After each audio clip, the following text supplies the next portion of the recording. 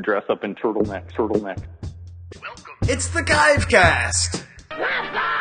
The Star Wars Collector's Archive podcast. A monthly audio magazine dedicated to vintage Star Wars toys and memorabilia. Hosted by Sky Payne, Fudd, and Stephen B. Denley. Market data by Brisbane Mike and Fratastic Pete. Tech support by the Low Bart. Let's go, space freaks! Sky and Steve discuss the Emperor's Royal Guard, ERG, with Old Angel Eyes himself, Matthias Rendall. We explain blueprints, reference photos, brown capes, first shots, and POTF mock-ups. Unloved umbrellas and unseen jumpsuits. Plus, we debut the brand new Space Freak of the Week feature by interviewing Dallas Ewan and Mark Sanders. Plus, the most exciting and hockey-themed Market Watch game ever. Wampa Wampa. Welcome to Givecast number 81. Yeah, this is a very peculiar episode. Yes. It is currently 7 o'clock in the morning for Stephen B. Danley's. And have we ever recorded the show in the morning, Steve? I think the only time was when we were trying to get in on the farthest from with Dave. Oh, but that was right. That was the Skype massacre. That did not work out. No, it did not. But no, it's funny. Like the lighting is exactly the same as it would be otherwise. It looks. I feel like it's just like a bizarre world right now. But it's good. So well, it's really funny for me because I decided what I'm going to do. I'm going to have my morning coffee in my Emperor cup. So I always get my coffee for free. I go to the Y and I exercise and I bring 2 coffee cups with me and I fill them up as I leave because I'm a cheap bastard. And so I poured the coffee into the Emperor cup. Steve, who's the smartest person you know? Not me. It cracked the cup. But I managed to take a picture of it before it cracked with my little organic Pop-Tart that I eat. Of course, organic Pop-Tarts are good for you. And but I've been really productive, Steve. I actually just finished editing the last Bloglog pod. Awesome. All right. And if I were not recording this with you right now, I would be putting that up on the feed. So I've actually, it's already on the feed, so that's really fun. Kind of a weird, funny episode, 45 minutes, like going back to the old days. Yeah. And speaking of going back to the old days, Steve, okay, the first person we ever interviewed for this show was you. Do you know the second person we interviewed for this show? It was Matthias, right? Yeah, that's right. It was Matthias when we did our Vintage World Tour, which we basically abandoned. Yeah, didn't get too far, but no. Yeah, that's right. Yeah, he was the first stop, right? He was, and there's actually still half of an interview with him somewhere on my computer because I thought it was going too long back when I cared about those things, which I now care about again. It's come full circle. It's come full circle. So we're going to be talking to him this month and next month. But Steve, I like this up-tempo, high-energy, full-court press way of recording. Yes. We're on the clock here. We are on the clock, and I think it's going to lead to some good results. Like I don't need to talk about college basketball, the fact that my family lives in West Virginia, so I'm in favor of them, and they do the full court press and all that. Steve, we're not going to talk about it. All right. We're just going to get straight to the intro to the show, which is this, Steve. What's our figure of the month? The Emperor's Royal Guard. Yes, the ERG. Right. And I don't know. What's your feeling, Steve? I think this is one of those times where, a lot of vintage characters kind of get hyped up as being super cool because they're bad guys. This is one of the ones where I actually kind of subscribe to it. I don't know if you feel that way. Well, it's changed over the years, but definitely growing up, I thought they were some of the coolest characters. I liked playing with them the most. I think they sort of deliver on the less you know, the cooler they are promise. Absolutely, yeah. And they really are kind of evil. There's something about that red, and there's something about the fact that they do nothing. Yes, yeah. I would say I don't have much of a movie thought, except that they somehow, whatever it is that Lucas knows how to do, and people make fun of Lucas a lot, but showing the Emperor and then introducing new bad guys that do nothing but just stand there. Somehow you understand intrinsically that they are elite. You understand that they are the best of the best. Right, yeah. And they just stand there. And Yeah, I will say that Robot Chicken has greatly influenced my love of the Emperor's Royal Guard. My son's memorized all of the Emperor's lines from Robot Chicken. Oh my god! And there's the one where he sits down in the chair, and there's the vent above him. He goes, "Hey, Crayola, why don't you come over here with your staff of Ra and fix it?" And I love calling him Crayola. Oh, that's great. I don't have to revisit those. It's been forever. Oh, if you have not watched every single Robot Chicken with the Emperor 20 times, you are robbing yourself of excellent Star Wars content. Welcome, my master. The Death Star construction. Yeah, great, fine, whatever. The flight was a f***ing nightmare, man. My stupid tray table broke, and I ended up with a gallon of coffee in my crotch. It's like dunking my wang in hot lava. Something you have some experience with, I guess, huh? Right? Yeah. Is that yours? No, for the 100th time. That's that same stupid black bag. Mine doesn't have a stripe. It's like that stripy bag is mocking me. You, stripy bag. Well, my suitcase is gone. Sacrifice to the airport guards. Now I'm here for 2 f***ing weeks with 1 f***ing robe. All right, now it's sticking to me like a wet Kleenex. Yeah, I guess I'll just be killing myself then. Good chair, good chair. Nice lumbar support. Great view of utter blackness. Oh, fuck, I'm right under the air conditioning vent. And the chair's bolted to the floor? Who's the brainiac? Hey, Crayola, help me shut this vent. Yeah, reach up there with your staff of Ra and...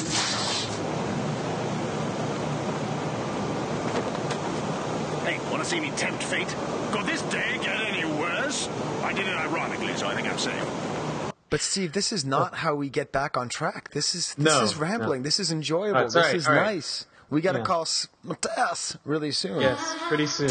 Yeah. So what's your? Should we flip a script here? Yeah. Let's do it. It's getting really, really hot in here. Flip the script. Flip the script. Okay. So what do you have to say? What does the script to Return of the Jedi say about the Emperor's Royal Guard?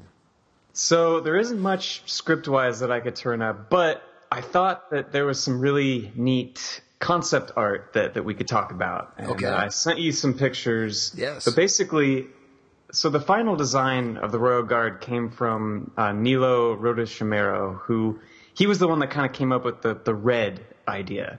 Okay. But before that, when Ralph McQuarrie was still working on the film, he had a lot of neat concepts that were a lot more black and gray and like very Vader-like, which I thought was interesting. It was almost like Vader was like of the same DNA as the Royal Guards in terms of his getup.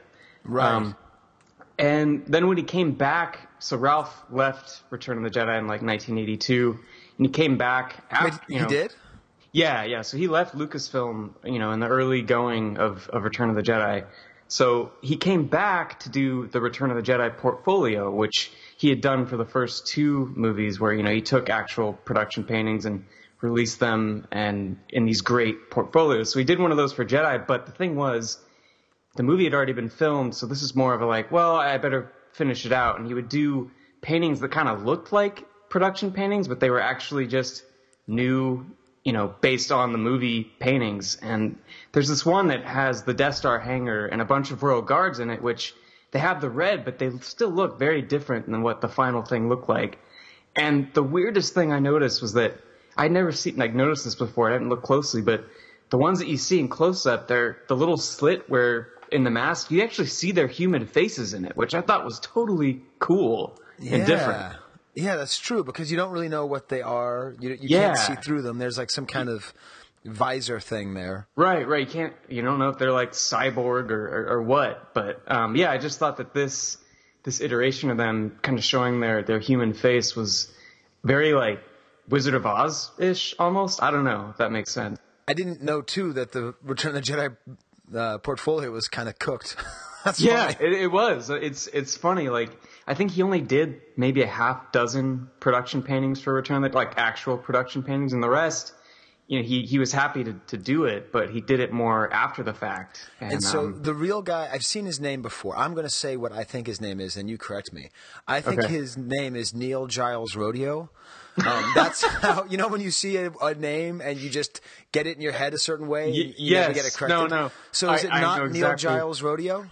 I think I feel better with that than what I was trying to say, because that was the first time I'd ever tried to say his name out loud, but I had the same problem. I like that. Neil Giles Rodeo. I like that better. Yeah. Definitely that's one of the things that gets lost in all of the Macquarie love is it seems like people really want to take credit away from Lucas. You know, like I just credited Lucas with coming up with the Royal Guard, and obviously he had just some basic idea. But then people want to give all that credit to Macquarie, but then you lose Joe Johnston and you lose Niles Rodeo, Jerome Niles Rodeo. Yeah, no, it's true. Yeah, like, I mean, a lot of the stuff that Macquarie did obviously was based on things that Joe Johnston and Rodeo did. No, but what's his real name? Jamero? Jamero, I think. Yeah. Jamero. Okay, Neil Rodeo Jamero. Well, cool. I do have a Sky Coup. Okay, listen, Steve. We don't talk about Celebration much, right? No, because we haven't. No, I realized going back that people don't want to listen to things about something that's coming up. You know, we are an audio magazine, and I don't want it to be too much things that aren't interesting in the future. Yeah. But the archive party is completely sold out. Completely sold out, yeah. That's awesome and amazing. We have a lot of interesting things. Steve, I don't know if you heard about a pie in the sky, but there is going to be a throw a pie at me contest. Wait, what? Yeah, John Peck came up with it. Okay. So listen, you're listening to the show, and I know you love Steve and hate me. So if that's true, give some money and throw a pie in my face, okay? Why do you think I created this persona of this arrogant jerk face, except to raise money for little puppies? Right, okay. The end game is finally coming to light. Yep, and I am going to be presenting on a panel with Steve, the At the Movies panel. Yes, that should be pretty fun. So I think a lot of people will be listening to this on their way to Celebration. So that's why I did want to mention it. Okay. Steve, when is our panel? So the panel is Saturday from 3 to 4, and we're also going to be joined by Ron and Todd Chamberlain. So it should be fun. I think it'll be quite amazing. You'll see lots of great stuff. This is, Steve really taking the lead. I'm just riding his coattails. I really shouldn't be on the panel, to be honest, but I rode my coattails in on there. And the one funny thing, Steve, is do you remember when they first started the Star Wars podcast stuff at Celebration? Yeah. You remember that because we were on that. We did it. We were on the first wave of it. But we somehow were not accepted this month. So there will be no live podcast. But Steve, we're going to do one on the run. Okay? Yeah, we'll do it guerrilla style. Yes, we'll do it Gamorrean Guard style. Right. I actually had a funny joke about that, but I forget it. But I'm not going to remember it, Steve, because now it's time for the Sky Coup. Okay. And what I'm really going to try to get at is both the menace and the futility of the Emperor's Royal Guard. Okay. Crayola blood red. Emperor's Royal Guard stands. Useless hate flower. So that's... I like the hate flower. Man, yeah. Powerful. Right? Isn't that what he is? He's a little hate flower. Yeah, a beautiful little tulip of hate, Tulips can be red, right? We can ask Matthias. He's in Sweden, which is basically Holland. Yeah, and you may hear my brother in the distance. He's running. So he's not still sticking out your window, is he? No, he's not. But he's like. So I have this really casual attitude about being a homeowner, where I don't care if I don't have strike plates in my house, and I don't care if I don't have blinds and all this stuff. And my brother Avis is very helpful and nice, and he's also very into having a nice house. So he always comes to my house and basically just does a whole bunch of labor while I goof around in the basement recording podcast. So this is dedicated to Amos, the Luke Jedi collector and artiste extraordinaire, who's always supported the show and is currently supporting my life quite well. It's good to have that. The part that I'm doing, Steve, is I'm not having pride. Right, you're letting all that go. It's just... right. I'm just letting my brother help me, and it's a vulnerable position to let somebody help you, but I'm willing to do it. Awesome. Well, I think what we're going to do is basically have 2 episodes in a row where Matthias is going to just ride shotgun with us the whole time. I think so. Yeah. Well, not shotgun, but he'll be sitting in the back, almost passed out drunk, going, ah. So should we call Matthias? Yeah, I think it's time. Okay, here we go.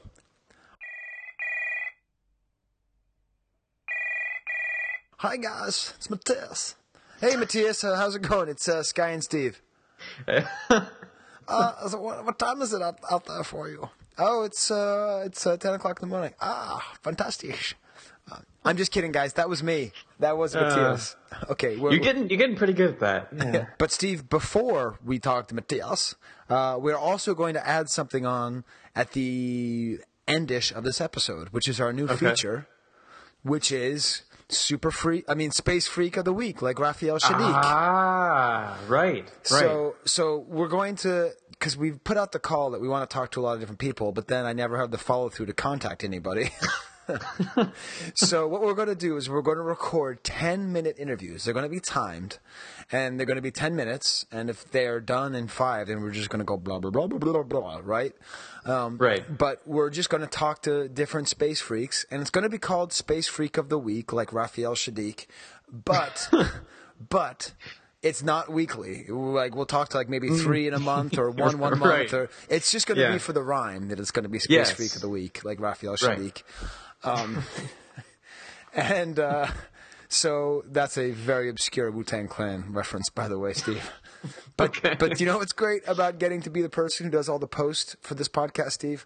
I get to make as many stupid references as I like. Yes, you do. So stay tuned to that as well. I don't even know exactly who we're going to talk to because, we're putting our feelers out there. I will go in and edit in the names of the people we're going to speak to right here. Dallas Ewan, Mark Sanders. And so there you go. All right, now let's talk to Matthias. You see, the thing about a good impression, Steve, is you have to take the thing that is a little bit and just totally exaggerate it. Right. So the exactly. total exaggerated way, it's just all okay.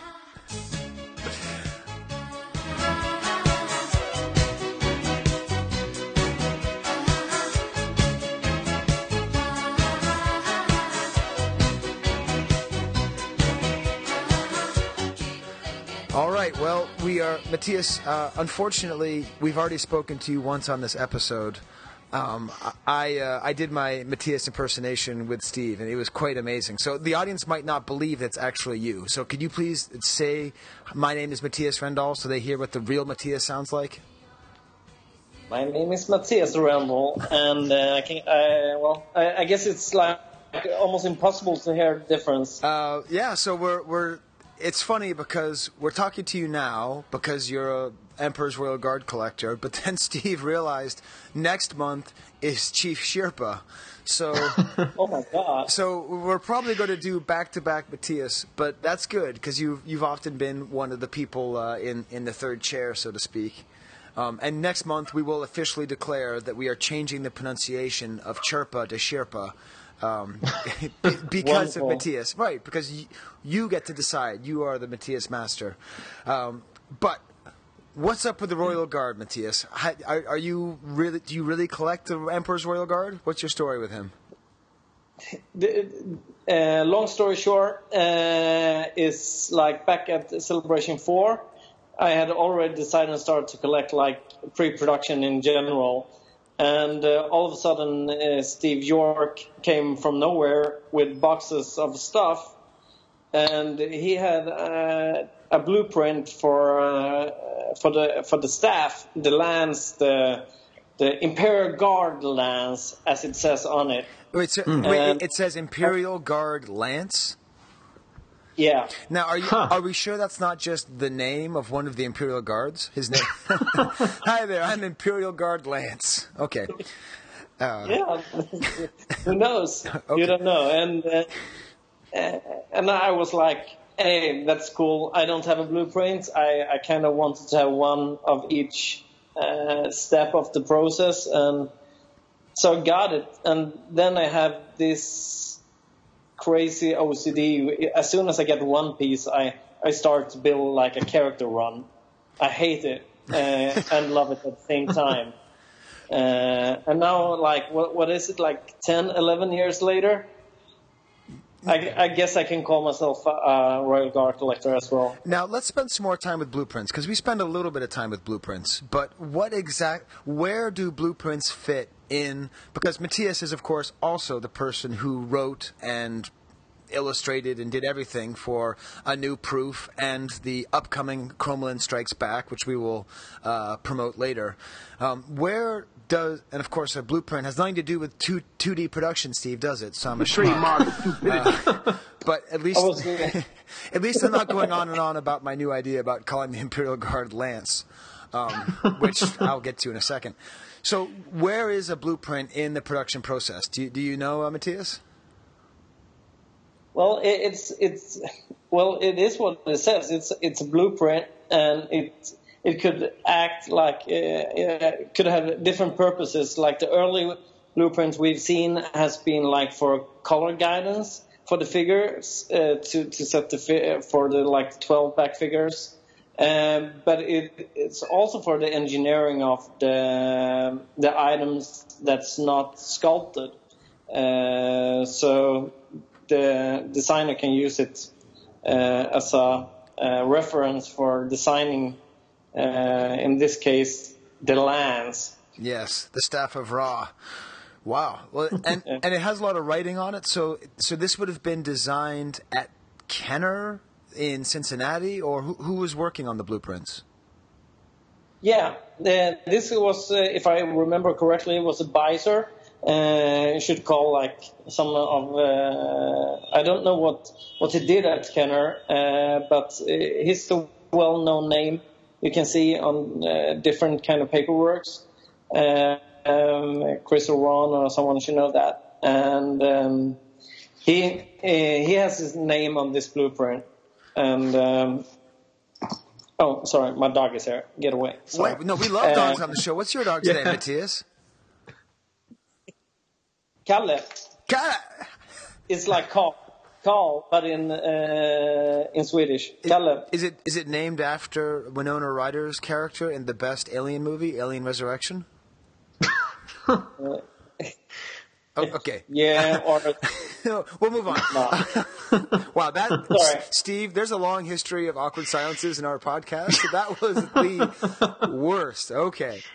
All right. So that's. I had to go through like why did we name him Kalle? Is the Kale? No, it's like sorry. Okay. Yeah. So that's cool. I mean, we're jumping right in with some pretty awesome Royal Guard items, like Imperial Guard Lance blueprint. And what I have here in front of me is a picture of Matthias's collection, and he has a lot of different things that we haven't talked about on the show, really. And so I thought we could sort of go through some of these things while we're going. So we started with the blueprint, which you're saying was designed probably for the paint application and also for the actual... No.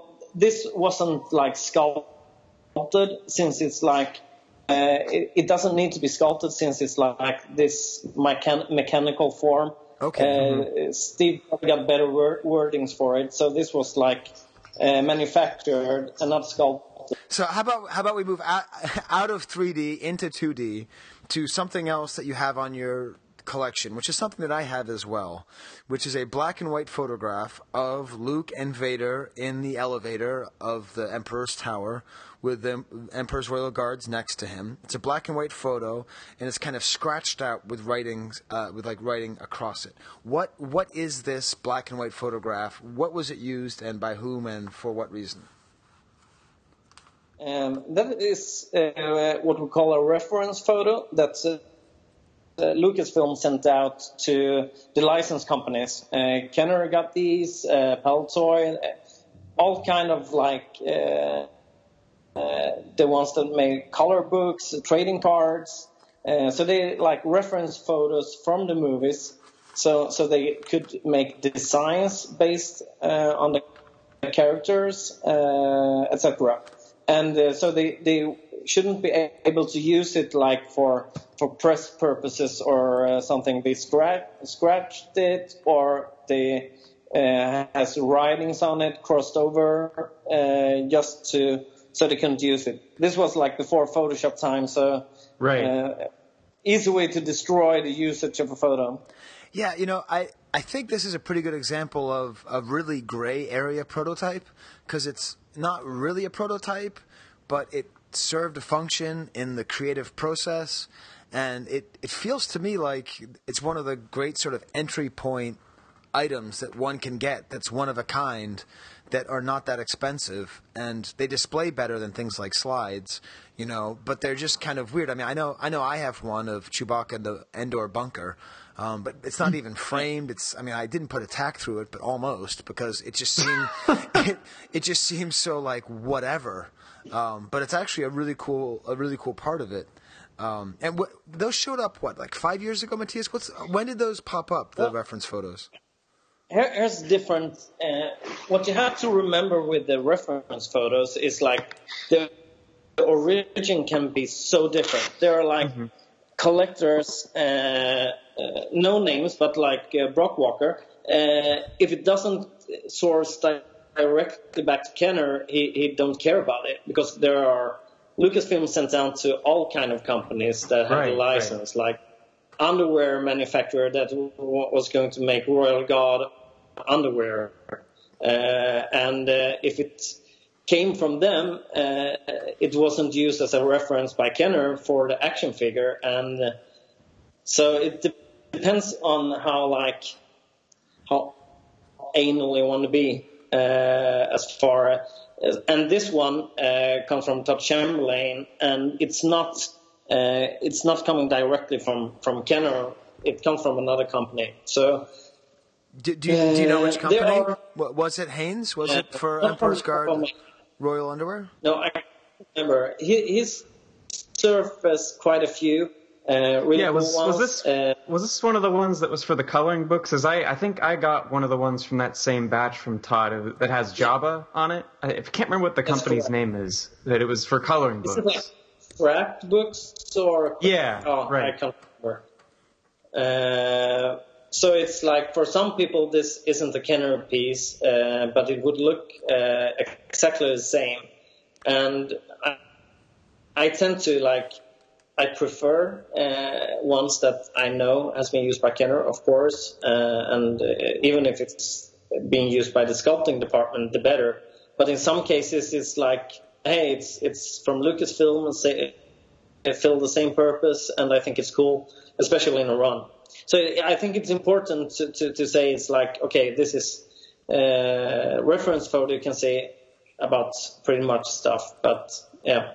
Yeah, well, so how would you know if it was Kenner? Would it be stamped Kenner, or are they all stamped the same, like with Lucasfilm? No, it's only about provenance who had it. The most public find was the one that the Earth made probably 10 years ago. Yeah. They had maybe 20 of them, which came directly from an ex-Kenner employee, and you can say that's a pretty solid provenance as far as that goes. And then, of course, if some guys have made a find from an Kenner guy, but it's important to know that these kind of photos could be found anywhere, from Europe, from the closer to Kenner, the cooler. Right. Wow. Steve, I don't know. Am I spending too much time with this photo? Because there's a lot of different items here. Should we move on to like a nugget? Should we allow Matthias to plug his book now? Should we talk about his amazing blog log? And his blog? Should we log his blog? You should. No, you should ask what you start to ask about the blueprint. You see handwriting on it, and there's like a knob on it. Handwritten on it. You see like a round knob at the end? Yes. Yeah. Yeah, which obviously isn't present on the production one. But that you can see on the early prototypes in Kenner photography. So there's like a knob in some hard copies that you can see on some of my slides.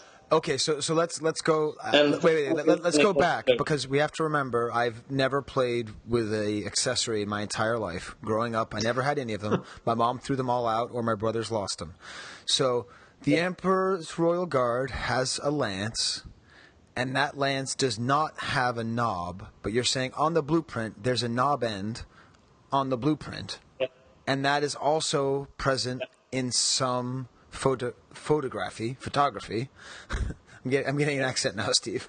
No, my Swedish accent, good. You're turning into me. So as a knob. The thing is, Matthias, all my impersonations of you just turn into Bane from Batman. So I don't know how that happens, but so you're saying there's this knob end is not on the production one, but it was on specific hard copies that are featured in things like you have a slide, and that slide has a picture of an Emperor's Royal Guard, and that hard copy accessory lance has a knob end on it. Yes. Good. So it had that. So then, do any of these hard copies with a knob end exist? I haven't seen one. I've only seen it in photography.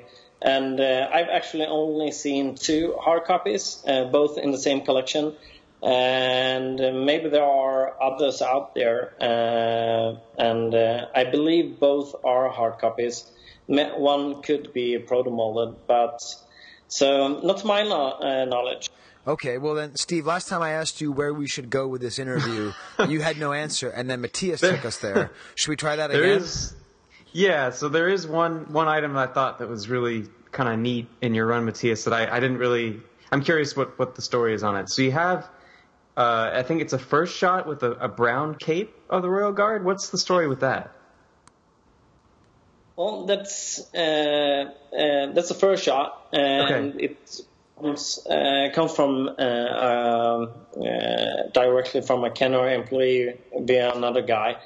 And that's one I had probably the second item I got after the blueprint. Yeah. And there are 2 of those around that came from the same source. Okay. And at some points, you never know about this stuff. It's old. Is it faded? Is it right. Was it supposed to be like this? You don't really know. But when I got it, I examined it very close, and it's you couldn't see any signs of discoloration or anything. It was convinced it was a fabric sample to test it and see it. And then maybe 5-6 years later, Tom Derby had a signed sample. Up to the right, if you look at the show notes and you guys look at the picture, there's a carded signed sample with notes all over. And the most interesting note on that card is that, beware of old fabric, don't mix up with a new one, something like that. Huh. And it's it kind of makes sense that it refers to the brown material. It doesn't say brown, but it's it kind of makes sense. So that's at least what I believe. So there's a pretty cool example how a signed sample could be used, and a great purpose and cool notes. There are also some notes about the blister that's too thin, etc. So, Matthias, we wanted to actually interview you for the next Blog Pod because your post about the Emperor thing coming to Sweden was really great, and obviously we love the Emperor, or at least I love the Emperor up until I broke his cup today. What is the deal with this Emperor thing? What is, if you were to try to get somebody to go and read your amazing post called "The Emperor Comes to Sweden," what is the story behind this? Well, it's for some reason it's the Emperor has been really tough to find on as a card back. It's in quite many countries all around the world, price has gotten quite popular, and I never really understood it, but it's a way of identifying what kind of stuff that was sold in your country. But price stickers. I'm sorry, it got so price stickers. Okay. Oh, sorry. Yeah, price stickers. What did you say? Yeah. Yep. And in Sweden, since we didn't have our own printed card backs in Swedish, people go after the price stickers to, hey, this was sold in Sweden, this is kind of neat. And the Emperor has all been kind of elusive. And then like maybe a year ago, I was able to track down a former Playmix employee, and he was like the head of sales. He was like the CEO's right hand. Playmix, if people haven't listened to the third episode of the Kivecast in a little while, Playmix is, of course, the Swedish distributor of Star Wars toys. So you're speaking to a Playmix executive. Like a real cool guy, and he's 75 years old, and he loves to talk about nostalgic things. And he's like, hey, you should come visit me. And he's up in Stockholm. I'm down in the south. That's like a plane ride. I need to go by plane. But of course, I want to interview him for like future books, for just to talk memories with him. And he invites me for coffee, and we talk like probably for an hour. And then you can see like, hey, this guy is interested for real. And then he starts pulling things out of his closet. And he had saved like a bunch of stuff, binders, postcards. The attic was full of toys, nothing quite rare, but he had like saved everything, and like old sketches for displays, for Power of the Force displays, and so on. And he had a lot of internal stuff saved. Wow. And he started to tell me a post about the Emperor. Like they wanted to do something special. All the stores asked about the Emperor, and the kids asked about the Emperor, and the city came up with this idea, probably based on Paltoy promotions, Kenner promotions, like, hey, we should pretend this is like a rare figure, and we should do like a special release for it. So they actually set the date when the arrival of the Emperor. So they set an actual release date, like to hype people up for him showing up? Yeah. There was like, people were asking about him a lot, according to him. So they set a release date like the 18th of August, very specific. And not only that, they only offered the Emperor to certain toy stores. And despite having like containers of Emperors, they said like, we have only a limited number of Emperors, so you only get like one box of Emperors. So they really created this big hype here in Sweden. Do you remember the hype? Do you remember it as a kid? No. No. Okay. No, not at all. This was like I was 5, and it was so. I don't think it was like a big hype. The country didn't like stand in silence awaiting the Emperor, but like he made it sound that way. But it was a smart way to make a release, and they made some. They created a very cool postcard of the figure Emperor standing like in a volcano kind of thing. So very old Mustafar feelings. And is that and they sent is that really rare, the postcard? I've never seen it. I've only seen the one I've got.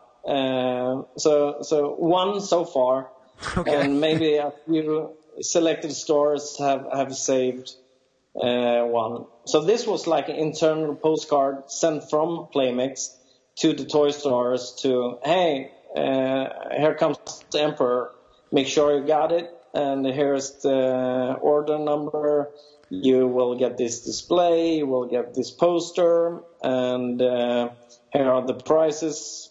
Call, don't miss this campaign. Order now, kind of thing. Yes, it says Newcomer Kazarin. Is Kazarin how you say emperor in Swedish? Probably in Russian. Kejsaren. What is it? Kejsaren. Kejsaren. So it's funny because they're so into English in Sweden, but they would translate it into Kejsaren. Huh. Exactly. Kejsaren. Yeah. So K is pronounced Shay? Okay, it doesn't matter. Okay. Kejsaren. Yeah. So then, okay, so if you want more details on that, go check it out. There's more details about a poster that may or may not exist. There's more pictures. We're not going to spoil the whole blog post for you. Go check out the story of Kejsaren and why August 18th shall forever now be Emperor Day. In the galaxy. That's when the Kejsaren showed up to Svenski. Man, I'm advertising. I didn't even think of the Emperor Day. That's like definitely Emperor Day in Sweden this summer. Yes. Or wait, are you ready? Kejsaren Tag. Exactly. Isn't Tag how you say day? Yeah, but with a D, not a T. Dog. Yeah. Kejsaren Tag. Okay. Phew. Well, this is good, Steve. We're still going at this good pace. What should we do now? Should we go to a nugget? Sure. 'Tis a nugget from the archive. 'Tis a nugget. Oh my God, they're gorgeous. From the archive. Oh my God, they're gorgeous. All right, so Steve, you pulled out a heck of a nugget. I've never seen this before. I've seen things like it. I've seen things like it in Matthias's collection. But I have never actually seen this thing, nor have I even heard of the collector who wrote the entry into the archive. So we are dipping way into the archive. So what is this thing, Steve? So it is titled The Power of the Force Royal Guard Printer's Proof Card. But what it is in concept, I guess, it's a kind of a mock-up of a Power of the Force proof card before it became what it really was. So it has one of those early Power of the Force logo designs, and it has a different image of the Royal Guard than the one on the Return of the Jedi card back. Yeah, it's a little more close up. It's actually the Emperor in the Death Star hangar as opposed to the Emperor's Royal Guard. I think the Emperor's Royal Guard in the card back is in the Emperor's chamber, right? Yeah. That's what I've always thought. So this is a little more light. He's got kind of a goofy Imperial officer right behind him. Kind just peeking over his shoulder. Poking out. Right. So there's a couple interesting things about this. One, like I was saying, is that kind of alternate Power of the Force logo, which I think there's a lot of those alternate designs out there that you can find examples of. But the other thing was that there is no space for the coin on this card back. So that's another kind of interesting thing. So I'm figuring this must have been before the coin project was really underway. But Matthias, you have a similar piece, right? Yeah, that's also a mock-up, but like a later stage when just like you say, well, hey, we should have a coin or something. So it's like the next step from this mock-up. It says printer's proof on the archive is a real old entry. But yeah, and mine card looks really like it's only black. You see the later, more final Power of the Force logotype. Right. And you even have the free collector's coin text in it. Okay. And then it all looks like all black. But what's sad about this piece, if you look at it in person, you can clearly see that it used to have like a pasted on image with one corner. So there used to be a photography. Yeah. Wow, and it just fell off? Yeah, I don't think you can see it probably in some of the pictures. Hopefully in the show notes, there's a red nameplate on the card as well. And above that used to be like a photography. Probably room for the figure, the racetrack, the coin. Who knows? I haven't been able to find the mock-up in any photography so far. Yeah. But, Well, As long as I can track back, it hasn't in no collector's hands. They are aware of the photography, so it's probably fell off like in the 80s or in the 90s. Who knows? Yeah. Right, and it's one of the things about the one that's on the archive as well is that the logo is separately printed and it's kind of on thin paper, and it seems that these Power of the Force mock-ups were really almost like kit bashed or something. Like they weren't printed, they were just like a lot of pictures pasted and a lot of things kind of smushed together. I mean, this one on the archive, the Emperor's Royal Guard, doesn't even have a nameplate. The name appears in the bubble where the figure would go, but above. It has a very strange thing. And the cool thing is that there's all these mock-up logos, and there's all this stuff that exists for the Power of the Force line in terms of proofs and logos. And at some point, there will be a book written about this. Is that correct, Matthias? Yeah, let's hope so. Hopefully before I die. But definitely.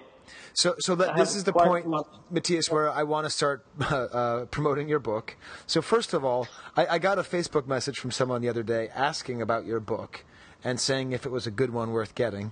And, okay, I haven't responded to him yet. But when I do, I'm going to say absolutely it is. Is it still available? Is a new proof still for sale, Matthias? Oh, it definitely is. It's like, I was surprised that the company that handles the shipment says like, hey, you only have like a couple of hundreds left. It's like a slow-paced selling, but we're slowly getting there. That the second printing is getting sold out. Wait, the second printing is getting sold out. Yeah. Wow, did you know, Steve, that you can make a second edition? A second printing of a popular Star Wars collecting book? I didn't know that was possible. So, yes, you can definitely get a new proof, which we've talked a lot about this show. And then at Celebration, are you going to be announcing the Kremlin Strikes Back? Where are you on that, Matthias? Yeah, I am. I will hopefully have more sample. Unfortunately, it won't be ready for Celebration. I was aiming for it, but life happened too much. But hopefully later this year, and at Celebration, I at least will have a release date, and I will have books with me. I will actually be in James Gallo's booth, Toy Heaven, in a small corner of his booth.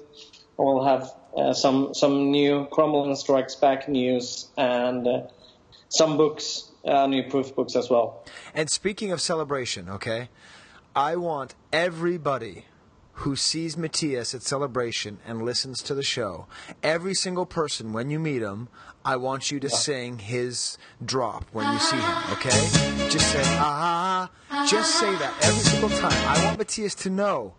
I want him to know how much you love him and how much you love his appearance on the show, okay? So, Matthias, are you okay with that? If they meet you and they don't even say hello to you first, they just say, Definitely. I'm used to it. Ron does it all the time. Yes. So that's out of nowhere. So that's what we're asking of you. If you are a space freak and you see Matthias at Celebration, make sure you sing to him. And for goodness gracious, whatever you need, when people talk about what are the books that you need to have a respectable collection of books about Star Wars toys, a new proof is, essential. It's top 5 absolutely. In terms of what you need to have. I would even put it above some of the other books that we've promoted on the show, but I'm not going to say which ones. But it's absolutely indispensable. And if you keep buying these books, people, Matthias will keep making them, and then we'll get to have an entire huge spread all about the Power of the Force mock-ups. Now, on the archive, there's a lot of information about the Power of the Force mock-ups and the different logos and designs, because clearly Kenner was just spiraling out of control. Like, well, how do we do this? We need to sell more Star Wars toys. We need more Star Wars money. We need that stimmy. But who is Don Gary? He's the guy who wrote this post. I've never heard of him. Have you ever heard of him, Matthias? Actually, no. Well, it's a cool, I think he made a post about like a template for a Paplu card as well. Yes. I think that's the same guy. It is. It is, yeah. Yeah, it is. Which is like almost like as close to mechanical as you can come. Yeah, he only has 4 things on the archive, and they're all awesome. But of course, I'm now just obsessed with the new pronunciation of Paplu. That is way better than Paplu. Yeah, Paplu.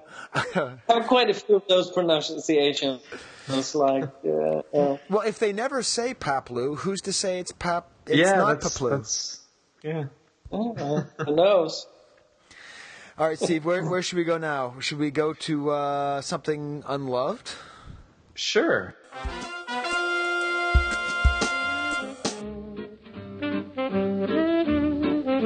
You don't hate, only the unloved hate.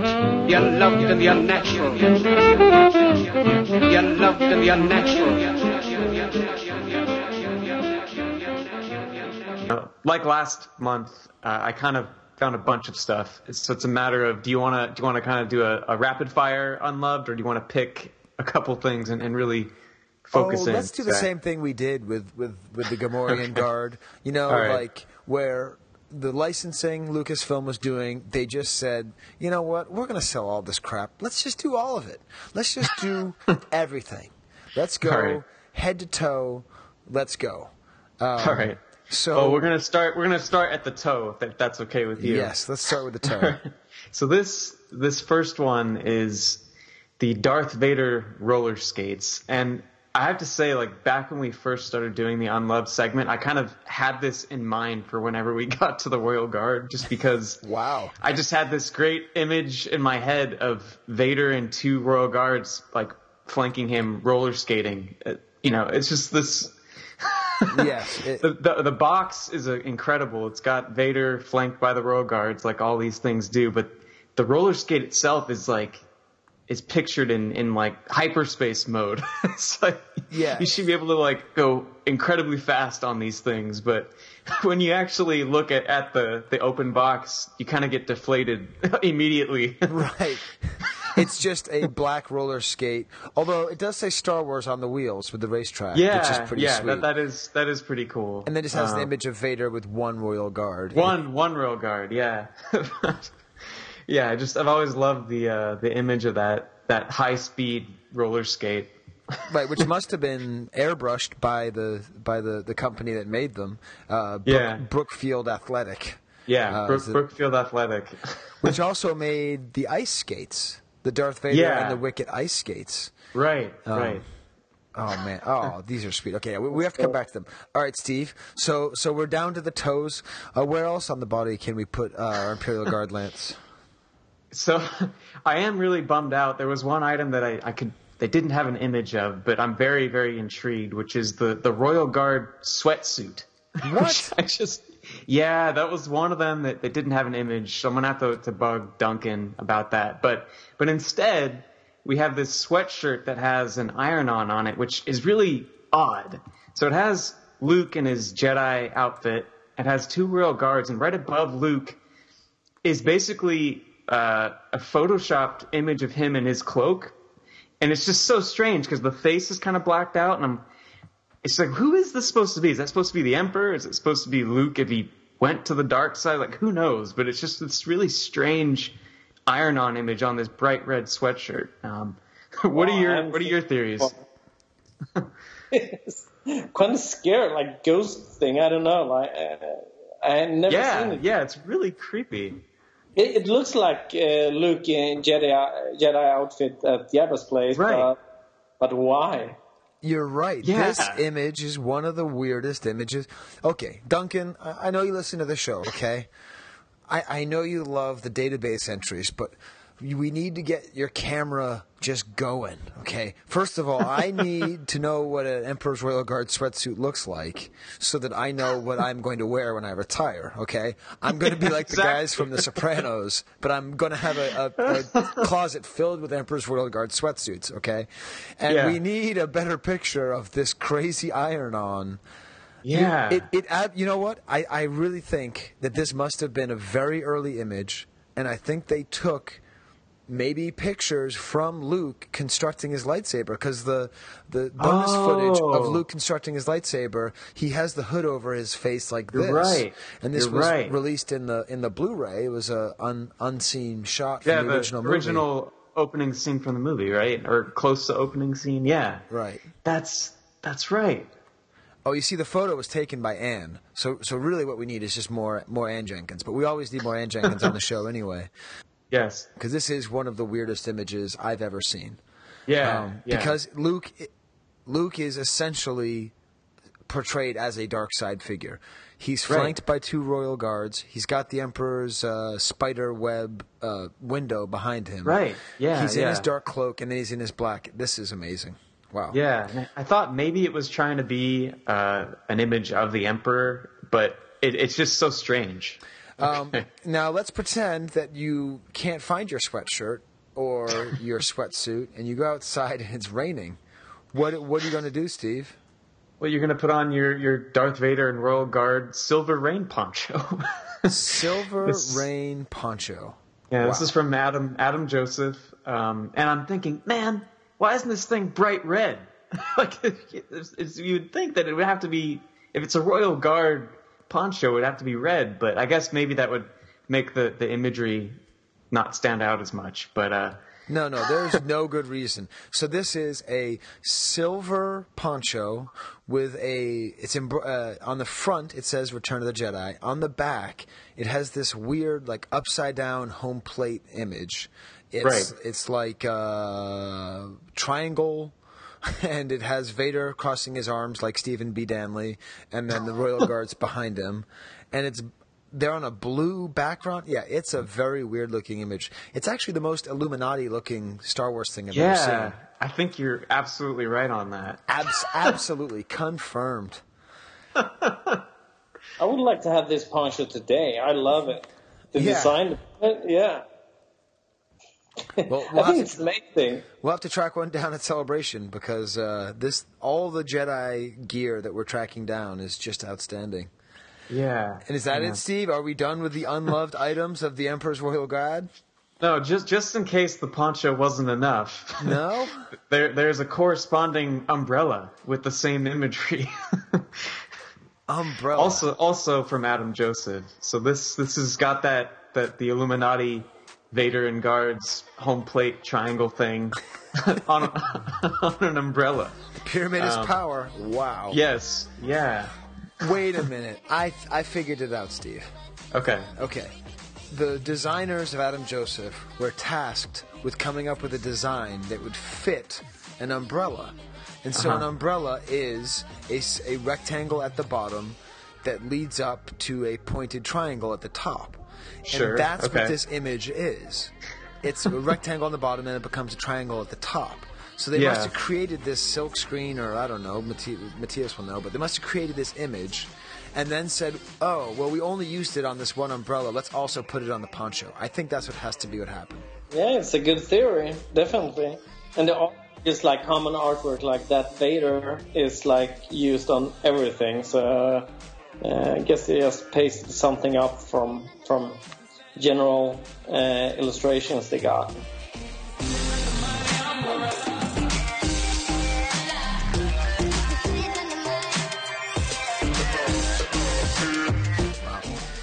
We did have one more item. I don't know if you want to... Are you serious? Yeah. I don't know if people can handle it, Steve. I mean, if you still have any money left after buying all of these great Royal Guard things, you have to put them in a bank, right? So there's this Emperor's Royal Guard bank, also from Adam Joseph, which... it's pretty simple, but it's pretty awesome. Yeah, and they must have been released kind of later, because on the back they also have advertisements for Princess Nisa and Wicket the Ewok.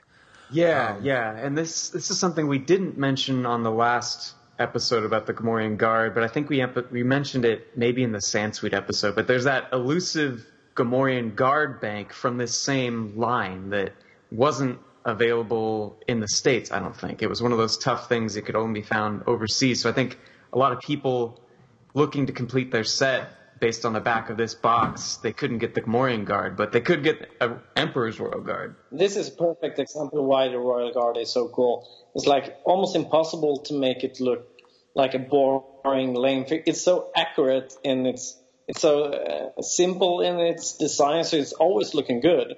It's like so simple, and even the action figure is very screen accurate, and this one is too. This could be like applause figure from today, and it's from like back in the day. Now, Matthias, I do believe applause has not made a Star Wars item in about 20 years, but your point is well taken. I mentioned I was getting old, didn't I? Yes, yeah. Well, you're the same age as me, so you're only old compared to Steve. All right, so we hit the Market Watch? Yes, let's do the $1 Flicks Market Watch.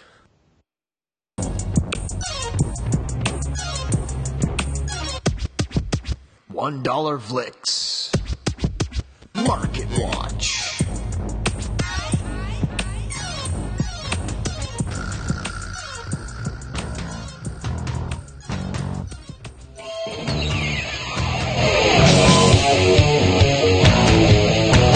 Hockey Market Watch game. Hockey Market Watch game.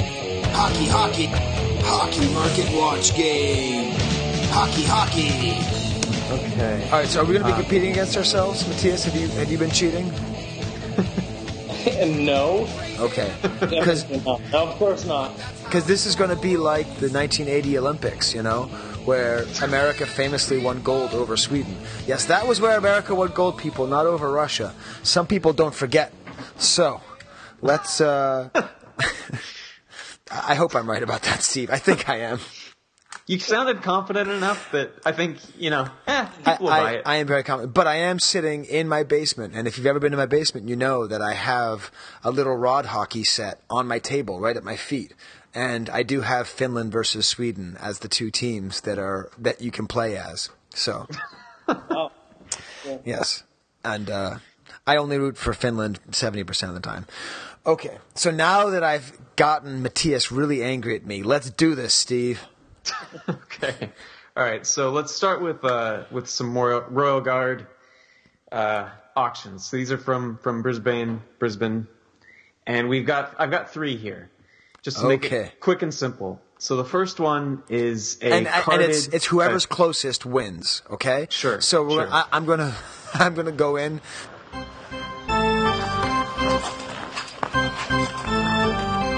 And I'm going to get hockey noises. Okay, so this is going to be replaying the 1980 Gold Olympic game in Lake Placid.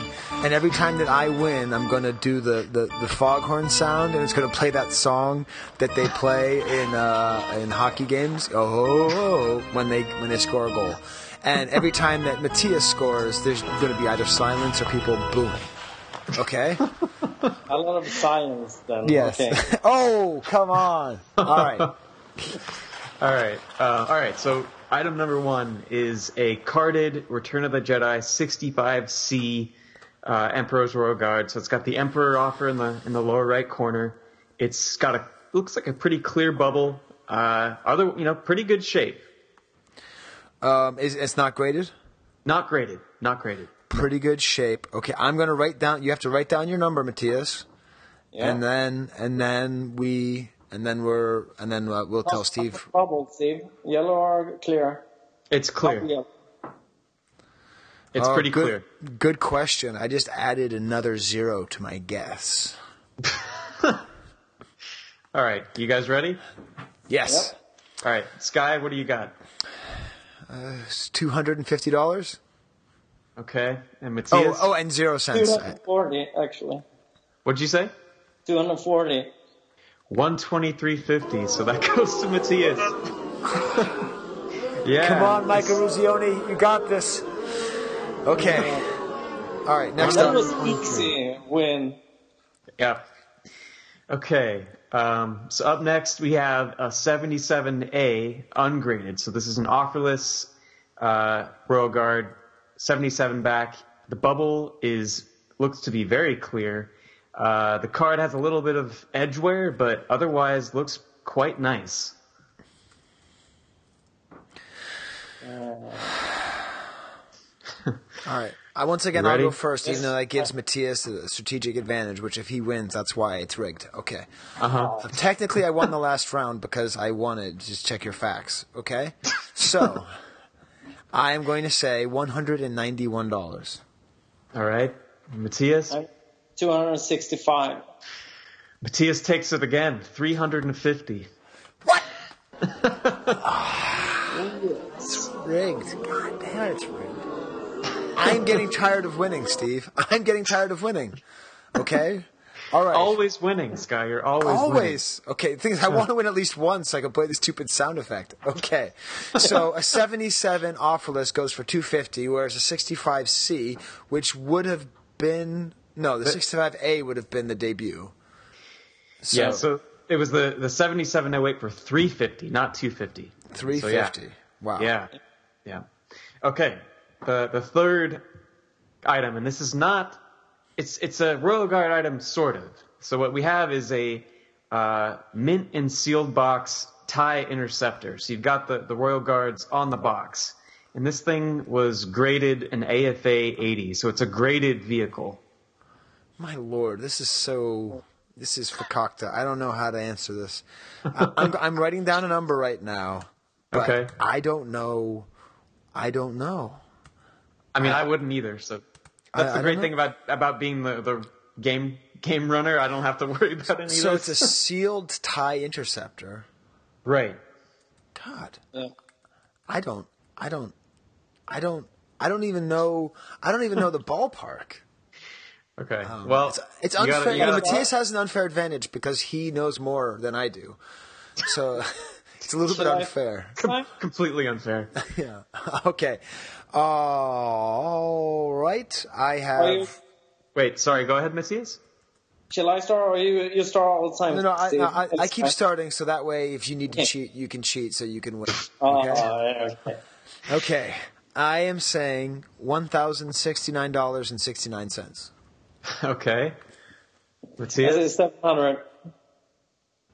700? Yeah. Well, that's a hat trick for Matthias. God damn it! Peter Forsberg sucks. $577. And the goaltender for the Rangers, Lance Henriksen, he sucks too. And God damn it! So in terms of the first round, How much was it? 577 for a sealed TIE interceptor. Yeah. Good price.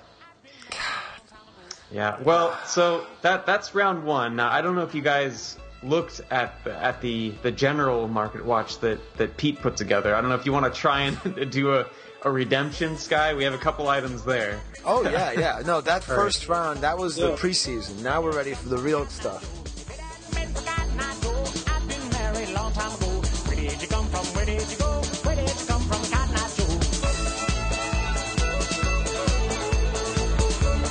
Okay. All right. Then I have to go. Actually. Okay. Yeah.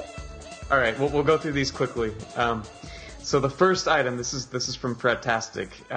It's a Star Wars Villains 3-pack. So it's the 3-pack that has the Stormtrooper, Vader, and the Death Squad Commander.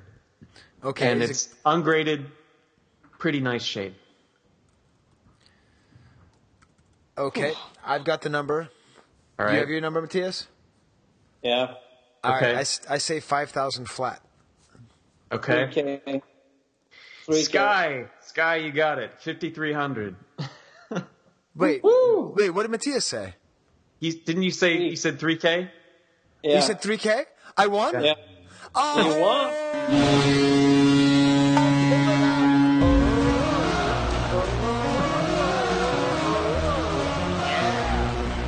You won.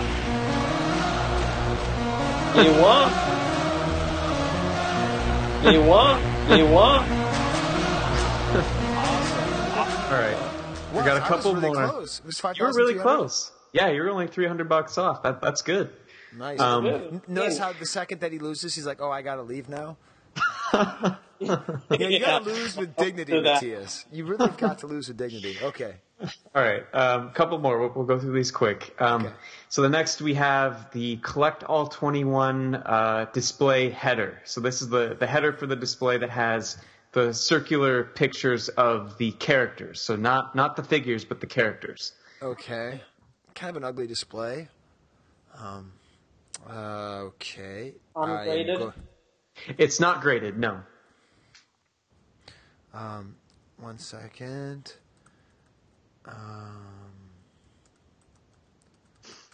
$3,498. What do you got, Matthias? 1,400. Sky, again, 4,010.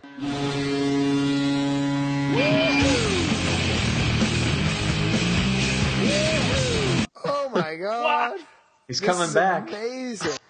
We got a couple more. All right, up next we have a carded vinyl cape Jawa, 12 back. Carded. And it's not graded. Oh. Carded. Condition? The condition looks pretty nice. I mean, it's unpunched. I can't see anything majorly wrong with it, but it is not graded from what I can tell. It's just in a case.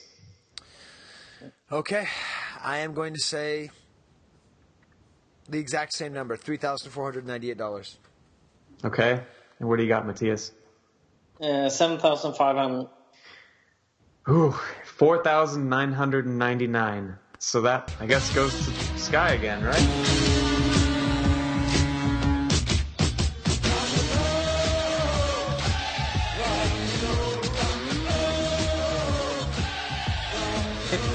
Oh my God, we're tied 3-3. We are actually in.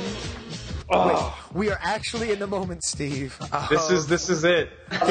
This is actually sudden death overtime. This truly is Mike Eruzione's moment to defeat the Russians. By the way, you're Russian now, Matthias. We're going to finally defeat the Russians. This is going to be great. Oh, there's no way I'm going to lose this one. This is crazy. In every show I've done this against you in my mind, I always win over you guys. So I'm devastated. And you really should win because I am hilariously bad at this game. Okay, I'm ready. All right. So there couldn't be a more fitting last item for a sudden death overtime in the $1 Vlix Market Watch other than a Vlix first shot. So what we have here is a first shot Kenner Vlix.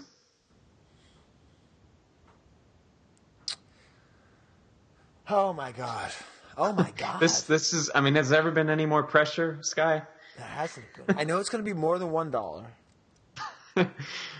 You know, that's a safe guess. God, a first shot Vlix. God, it's got to be more than $1,000. All right, I'm going to say $10,000.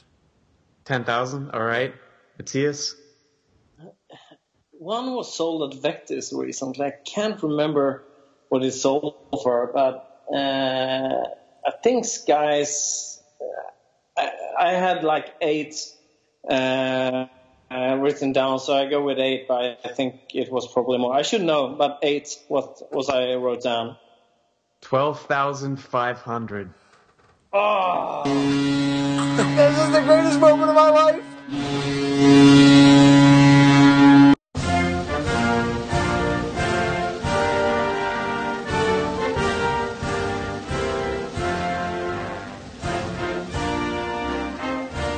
I'd like to thank the Academy for employing Steve. I'd like to thank the Swedish Crown Prince Charles John Bernadotte, who strictly opposed Norwegian independence to offer generous terms of union. I'd like to thank Olaf Palme, who was a Swedish minister who was murdered. Oh my God. Yeah, well. I'd like to thank the Swedish diplomat Raoul Wallenberg, for offering humanitarian aid to Jews during the Holocaust.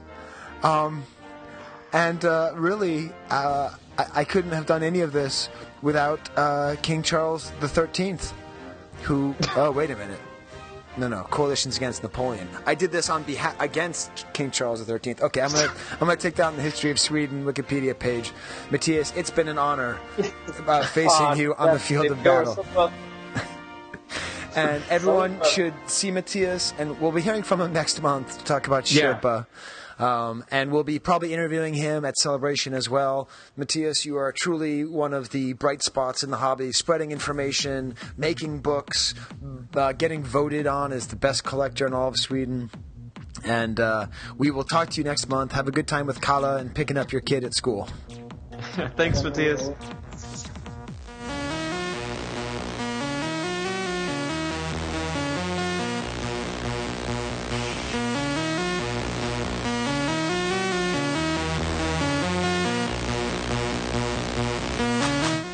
Oh, Steve, have I ever won?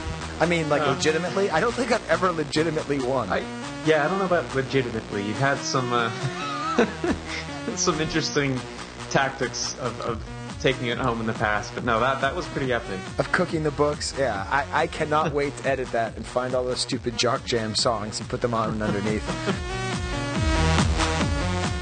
There are some important things we still have yet to discuss, right? Okay. I sort of wish I didn't accidentally read all that stuff about all those dead people in Sweden. I was just reading the Wikipedia page. I think that's within the canon of the Kivecast. Yes. No, I'm not going to edit it out.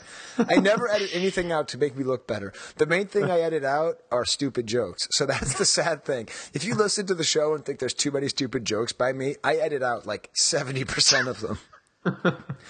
That's only for my poor ears. Yes. Yeah. But Steve, really, I was good, right? Not going on and on about how we should name him Imperial Guard Lance, because Crunchy Gamorrean Guard has really caught on and has been a big thing. Yeah. And there's going to be buttons and stuff, and we're gonna promote it during Celebration. We'll record all the people who make Crunchy swag. But part of me feels like we should have Imperial Guard Lance swag as well, just like with an arrow pointing and just like, I'm Lance. Okay. I like that. But we got to get to Bootleg Bonanza because poor Steve has to go off to work, and I have to go hang out with my brother. I get to hang out with my brother. So what's the deal? Why did Uzay, the Turkish company that made bootlegs, love the Imperial Royal Guard so much? I don't know. I mean, it just seems like they really were infatuated because they have, two versions of his character that were in the Uzay line. The first is just, it's funny. There's no letter omitted. It's just Emperor's Royal Guard. Right. They actually spell it out. Yeah, usually they change the name. Usually they make it funny or they call it something Turkish. Right. Like, Aslan Adam. Yeah. Or Asker. Yeah. So for the Royal Guard, it's just the Emperor's Royal Guard, and they have there was two versions with a cloak. So there's kind of a dark red cloaked version that looks pretty much like the original, and then there's one with the lighter red that even looks more like the original. So that's one version, but then you have the infamous Headman, which is it's been critical to the lore of our podcast going way back. And I just realized it's been probably years since we talked about Headman, right? Right. Well, I mean, if you've listened to the Rick Springfield thing again, Rick Springfield talks a lot about Headman because that was the point in the interview with Rick Springfield where he came over to my side is when he realized he could talk about Headman and I would really care. Right. Yeah. So Headman, so much like they took the Imperial Snow Trooper and turned him into Blue Stars. Their own character, yeah. They decided to just create somebody called Headman. And it's funny, on the archive there isn't much of a write-up about Headman. It is. Do you think he's Headman because he's supposed to be like the leader man? Or does the word head mean something else in Turkish? That's a good question because you have Walrus Man and all these other things that, are descriptive in that way. I don't know. I think to me he kind of seems like he'd be the head of these basic Royal Guards, but I don't know. He definitely looks a little more intimidating. He's got the shield and the sword. But what's kind of neat about this is that I was curious about the numbers of what were produced for Headman. I know we talked about it a long time ago, but there was this old thread on Rebel Scum that has it kind of succinctly presented. So for the longest time, there was just thought to be the one carded example, but then Rick Springfield manifests a second, right? So we have two carded examples. And as of 2013, there were 3 loose, complete examples, 3 to 5 that were loose with the shield, and maybe 10 to 15 that were just loose without any accessories. So it's this really small number, which just, it's just this really strange bootleg that is definitely like the most mythical and iconic, I think, in terms of bootlegs go. The most iconic bootleg. I mean, it's got the headpiece is painted gold. Right. The body is black. Yeah. And the shield, we don't even know where the shield comes from. The shield just appears to be a completely different mold, like from nothing. We don't know where it actually comes from. Right. Interestingly, the description on the archive is written by somebody else who I don't know, Chris Mueller. The only thing that he has on the archive is this. Yeah. And he mentioned as being a medieval-style sword and shield. Mm-hmm. And it really is kind of this weird medieval-looking guy. He does seem like kind of a knight. I did look up on an online translator, and head in Turkish means head. So he really is head man. I wonder if it also means like leader or not. But maybe not. And going back to hockey, of course, Nicholas Hedman is still on the Tampa Bay Lightning. He's still number 77. So the best hockey jersey for Star Wars collectors is Headman. Yeah. Yeah. So there are 3 carded Uzai Headmans, and they go for thousands and thousands and thousands of dollars. Right. So that's as good as any way to go out, Steve, on the Emperor's Royal Guard. I think we really went into a lot of detail about him and about how we liked him. I think we stayed nice and tight. We're going to probably have this episode come in reasonable and quick. And now, Steve, I think we should leave our way for the Space Freaks of the Week like Raphael Sadiq. And I think either I'll interview them or we'll both interview them together. We'll see how it goes. Yeah. But we'll get them on there and really start kind of spreading the love because we really care about our listeners. And the only reason it seems like we don't care is because I don't respond very often. But I do care, and so let's prove it.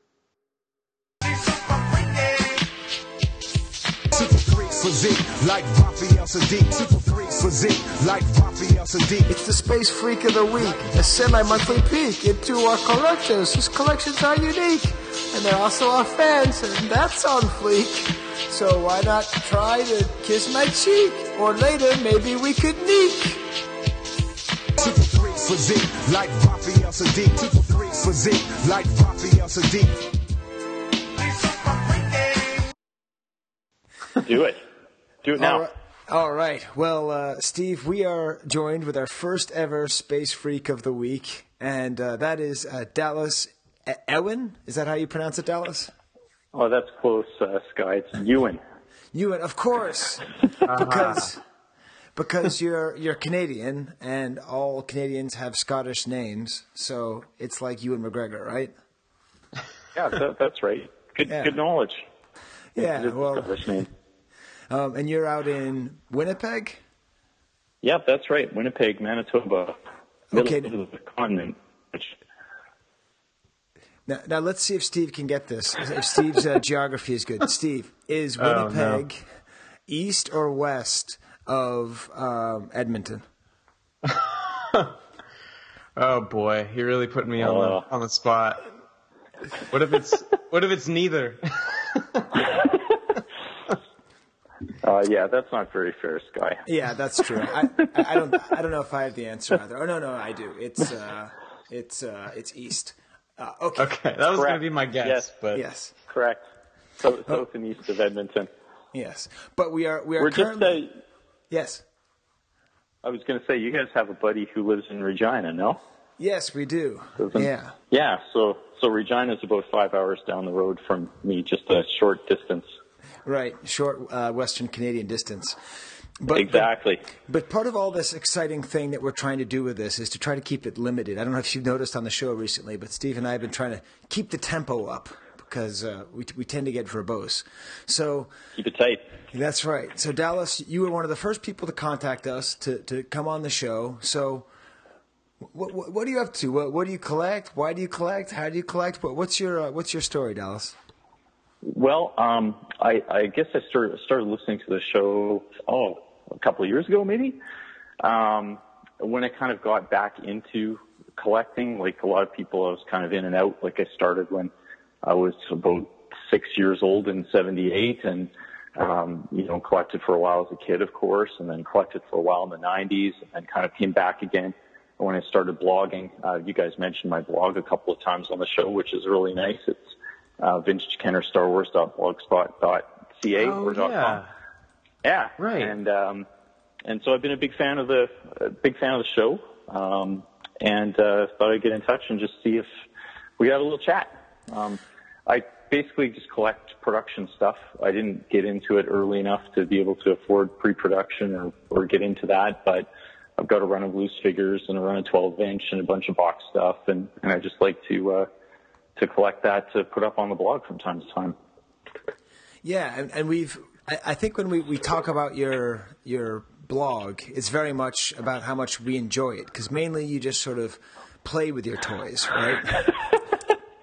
Yeah, I love that. I love that when you said it's basically just a guy who looks like he likes playing with his toys. That's cool. But yeah, it is a lot of fun, because what I really like about the toys and vintage stuff in particular is the engineering thought that went into the toys and the graphic design and art on the packages and the boxes. That I really enjoy that aspect of the hobby. So I just find that cool to put those up, and then to have detailed shots of toys for people, to have a look kind of behind and underneath and everything else on this old stuff that we love so much. Yeah, and is that actually tied into? Are you an engineer or a graphic designer by trade, or is that just something that interests you in passing? No, it's an interest of mine in passing. It's not my profession. I practice law as a job. Okay. I took commercial art in high school, so maybe I can say that about that interest. But I've always liked design, and the racetrack and the logos and the photos of kids on the boxes are really iconic for me. Yeah, and it seems like sometimes you try to, or most of the time you try to recreate the box art with the actual toys. Oh yeah, that's super fun. Just putting up the little tableau. I don't have any 6-year-olds around to dress up in turtlenecks and actually pose for the photos. That would be weird, but I'll just set up the toys. And it's a lot of fun. You should just advertise that in the newspaper. Local lawyer looking for 6-year-old boys to dress up in turtlenecks and play with my toys. And well, sounds more like a Craigslist thing. Yeah. I have to say, Dallas, every time I go to your website, and this, I always wish I remembered to go there more. So let's just say it again, so people can go. Vintage Kenner Star Wars, one word, .blogspot.com. You got it. It just has, I think what I always say about it is it has a certain joy. I mean, Steve, the most recent one is actually him playing with a B-Wing. Oh, awesome. Yeah, well, it's not exactly me playing with it. Right. See, Sky, you keep applying the play word. I don't know if it's necessarily that. It's Dallas going, whoosh, whoosh, pew, yeah. pew. Yeah, it's super fun. I'm going to throw that stuff up on YouTube and get a lot of nice comments. But no, the B-Wing is a toy that is awesome. Like, all the play features in it. The rotating cockpit, the wings that come up and down, the landing gear, like the whole thing is so engineered. If you sold that thing today, like what would it cost? $100 or something? Oh God, probably so much. A lot. Yeah, there's so much packed into that. It's great. And then the weird stuff that they put in the box art, like, you know, characters that really have nothing to do with anything, sort of hanging around a ship, and it's funky. Yeah, I'm not sure if I agree with your characterization of Lando hanging around trying not to work, but. Well, what did it look like he was doing for you? Like, just hanging out. Yeah, maybe he's checking out the repulsor lifts or something, or I don't know. Sure. Awesome. Well, Steve, I was supposed to let you ask a question too. That's okay. So I guess should we before we get to the lightning round? Yeah. Is there any particular collecting related story that you've always remembered fondly that you could tell briefly? Yeah, I have a very, very quick one, and it's more like an anecdote than a story. But when I was a kid, I got the original 12 figures, of course, like most kids did. And unfortunately for me, the Jawa that I got was a vinyl cape Jawa. And when I went over to my friend's place to play with, you know, everybody gathered up all their Star Wars toys and played all together, right? And I was always so jealous of the cloth cape Jawas because they just looked so much cooler than my lame vinyl cape one. But fortunately, nobody traded me a cloth cape for my vinyl cape Jawa, so I still have it on the stand with the 12, which is awesome. Kind of cool. Yeah, I like that. Wow. So did you even actively try to trade it? You know what? I don't think I did because I probably would have gotten in trouble. Okay. I remember I had a die-cast TIE Fighter too, and I took it to school once when it was like 30 below, and I think I fell when it was in my jacket pocket or something, and one of the wings broke off, and I was quite devastated. And I didn't get bought another one because that's not what happened in the 80s. You know, you break your toy, that's kind of it. Wow, that's a really evocative image of someone in Winnipeg walking in 30-degree weather with a metal TIE Fighter cracking on the ground. I think you can make like a short film. I think so too. Yeah. There's this Canadian short film that I've watched like 20 times called The Sweater, and it's all about this kid who has to wear a Maple Leafs jersey instead of a Canadiens jersey, and he hates it because everyone cool. Yeah. And so I can imagine you doing like a little short film like that with you and your little TIE Fighter in the snow. Yeah, it'd be like French expressionist cinema or something like that. All sad. But yeah, the hockey sweater is totally iconic. Like we basically study that stuff in school. And in fact, an image from the hockey sweater is on one of our pieces of money. I can't remember which one it was, but yeah. Huh. Yeah, it's a very famous Canadian story. Super cool. Well, look at me, Steve, for how much I tease our Canadian fans and friends. Let's say this is probably the least hostile Canadian interview you've done yet so far. That's true. It's just because we don't know each other well enough. When I get to know them well, Yeah. Well, I'll give you this. AT-AT. Oh, okay. Well, that's good. See, there you go. It's going south. Well, how about we get to our lightning round? Although I am enjoying this. This is the problem, Steve. Is I'm always going to want to talk to people longer. But I know this is good though. We'll leave them wanting more. So why don't we start with the nice thing about interviewing people who want to be on the show is they listen to the show, so they're at least a little bit ready.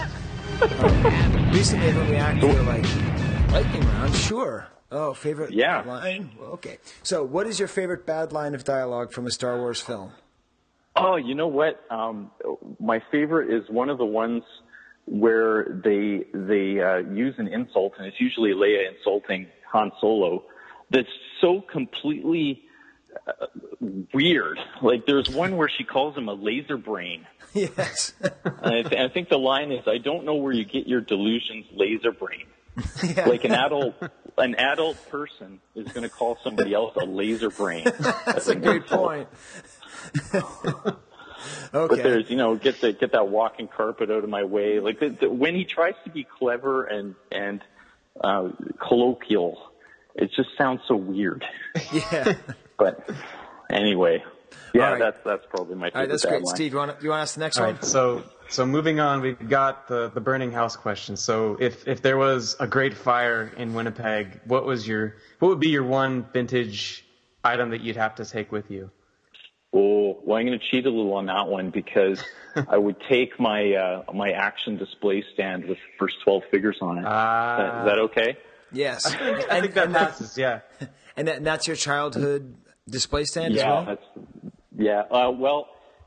That's another stupid story because you remember back in the day, it was before the internet and everything else, and you had to mail away for this thing, right? Right. And so we saved up all the proof of purchase and mailed the thing away to like Minnesota, wherever it was, and it never came. Never came, and it never occurred to anybody in my house that we could actually pick up a phone and call somebody at Kenner, like in Minnesota, which isn't really all that far away, and ask what happened to the action display stand. But I got another one as an adult collector, so I do have one. It was rectified. Wow. Yeah. Well, you have a lot of really good stories about the old days in Winnipeg. I'm telling you. Okay. All right, but we gotta stay on target here. Steve. Okay, stay on target. Oh no, it's on me. Okay, so we get the sense of what kind of collector you are, but we don't really know. It doesn't seem like focus or anything, so I can't guess what it would be. But do you have a grail item, an item you're really looking for more than anything else? Well, yeah, I would really like to have a tattooing skiff. Okay. Because I don't have one of those. Okay. I would like to have a tattooing skiff. And we didn't really get a lot of Power of the Force stuff, it seems to me, up where we are. So I don't have any childhood recollections of it or anything. But, tattooing skiff would be cool. Okay, so someone's got to find Dallas and sell it to him really cheap, or give it to him, yes, so that he can play with it. I mean, blog about it on his thing. Yeah. Go. Pew pew. All right. Yeah, you know what? Oh, Steve, we just timed it really weird where you get to ask the last question. I know. I was actually just going to say, this might be the first time I've ever done this. Oh, definitely. It's just the way. Yeah, it has to be, right? So, if you were to be a vintage item, what would you be? Not what would you want to be, but intrinsically, what would you be? Right. So, I think for me, it would be one of the first 12 figures, but not like a hero or somebody super cool. I thought it would be probably Death Squad Commander. All right. Because, like, my job, I work at a large financial services company as a lawyer, so I'm kind of like a cog, right? Like sort of an Imperial thing. But at the same time, I like to think that I have some autonomy or a little bit of power, like maybe more than a stormtrooper would. So I'll take Death Squad Commander. Awesome.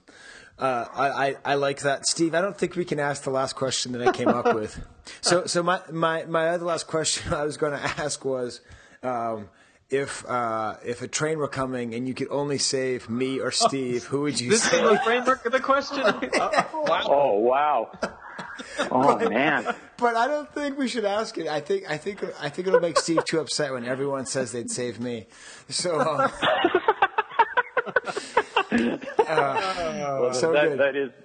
That is what you would say, Sky. Yes, it is. Well, awesome. This has been absolutely charming. I would actually like to keep talking to you, but I have to keep to this stupid idea of keeping it to 10 minutes, and it's already at 15. Hey, no worries. So no worries. Great. Let's do it again sometime. Yes, absolutely. And anytime you want to email us and ping us to let us know when you have a new blog site up, contact Steve because he might remember. And let's keep working together because we love the stuff that you're doing up there, and we'll talk to you soon. Yeah, thanks. Right on, and loving the show, guys. Keep it up. All right, thanks. Cheers. Good night. Bye bye.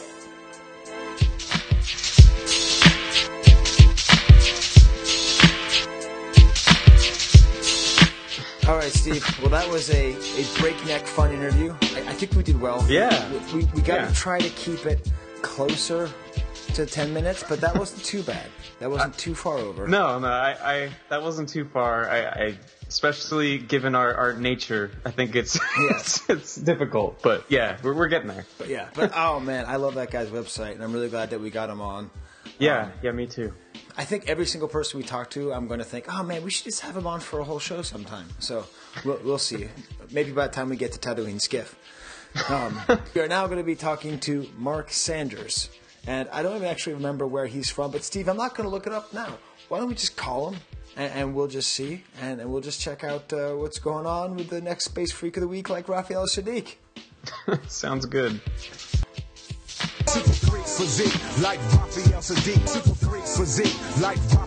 We're ready to get going. Matter of fact, I already hit go. So, Steve, we are now here with Mark Sanders. How's it going, Mark? It is going fantastic. How are you guys tonight? We're doing great. Not bad. We actually recorded one Space Freak of the Week just earlier, and that was with somebody from Winnipeg, Manitoba. You do not sound like you're from Winnipeg, but we didn't look up where you are from. So where are you from, Mark? Yeah, so I am from just a little south of Denver, Colorado. Okay. Grew up in Western Pennsylvania and have lived out here in Colorado for about 10 years. Okay, so Steve, are you ready for your geography quiz? Okay. Oh, sure, Sky. Steve, what state is directly above Colorado? Jeez. Okay, it's Wyoming. Okay, let's keep things moving on. Okay, so please.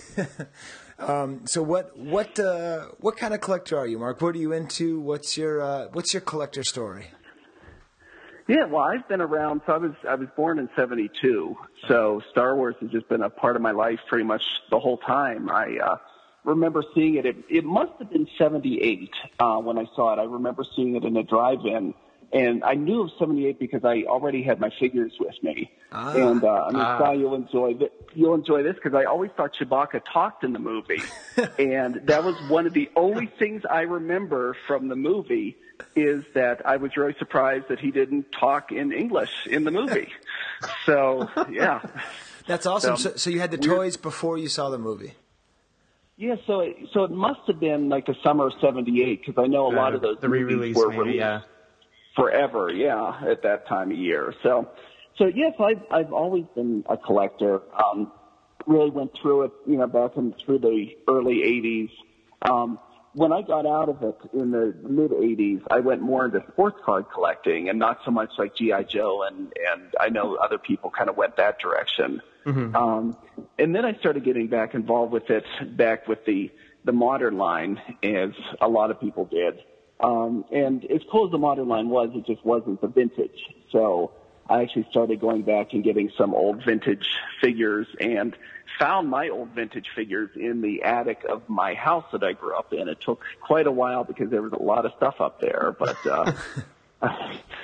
I found my a lot of Star Wars. I found my original 12, and I've got those on display up in my collecting room.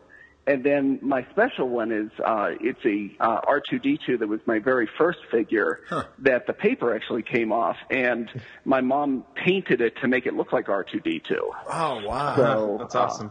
So I still have that one, yeah. You definitely have to send us a picture of that so I could put that up in the show notes. Yeah. Sure, no, I'd be happy to, yeah. And what's funny is I often think about if I could have gone back in time and told myself the value of the toys that I was keeping in a box versus the cards that I was collecting. Like, right. Like if you could have told me that like the Stormtrooper I was playing with would be worth more than a 1986 Jose Canseco Donruss card, I would have been you're out of your mind. Yeah. This thing is on a rocket ship to the moon. This is going to be worth $1,000 in 40 years. The 84 Don Mattingly, that's the one I always thought exactly. of. I had a couple of those, and I'm like, man, this is going to be my ticket. And, had I just wandered over about 2 aisles and gotten some of the vintage, some of the Power of the Force figures or something, I would have done a whole lot better than that. But whatever, I guess we can't go back in time. No, the funny thing is I still feel like I'm not worthy of owning the 84 Donruss Don Mattingly. Like, that's always been such an object. It's like the way people treat, like vinyl Cape Jawas or whatever. Like, no, I'm not that big of a collector. Anyways, that has nothing to do with... I'll trade you one for one of your Chromalins or something if you want. Okay, well, we'll see. That's not a bad idea. Now, what do you collect now? So, when I went back, like I said, I moved to Colorado about 10 years ago, and when I started to collect a lot more, because I was actually able to get a dedicated collectible room, much to my wife's dismay, although it's kind of nice because it's down in the basement and she can pull the door shut and make it seem like it's just a closet, and she doesn't ever actually have to go in to see any of it there. But really what got me back into vintage is, like I told you, I've always been a collector, and when I was growing up, my dad collected coins. So I started collecting with him. I started collecting the state quarters, and we would get a roll of those each time. Huh. And he died a couple of years ago, and I had a whole bunch of them. And just I kind of got out of it and didn't see any value in those. So what I ended up doing is I cashed them in. And so this was maybe 6-7 years ago, before the prices just like quadrupled. I cashed them in and bought a set of the first 79 on loose on eBay, and that really kind of got me back into it. And then since then, I've been going through and getting things like the things that I really liked, like the troop transport. I was able to find my old Millennium Falcon that I played with my friends forever. So I put together those, and then the last couple of years, I've kind of honed. I got rid of a lot of my modern stuff. And I've been collecting some of the Sideshow and Hot Toys figures. I heard on another podcast, they said that those were the kind of the figures that we always wanted growing up. And I don't know, I don't know if I'd go that far, but they're pretty darn cool, though. Getting the original trilogy figures from that era. Right.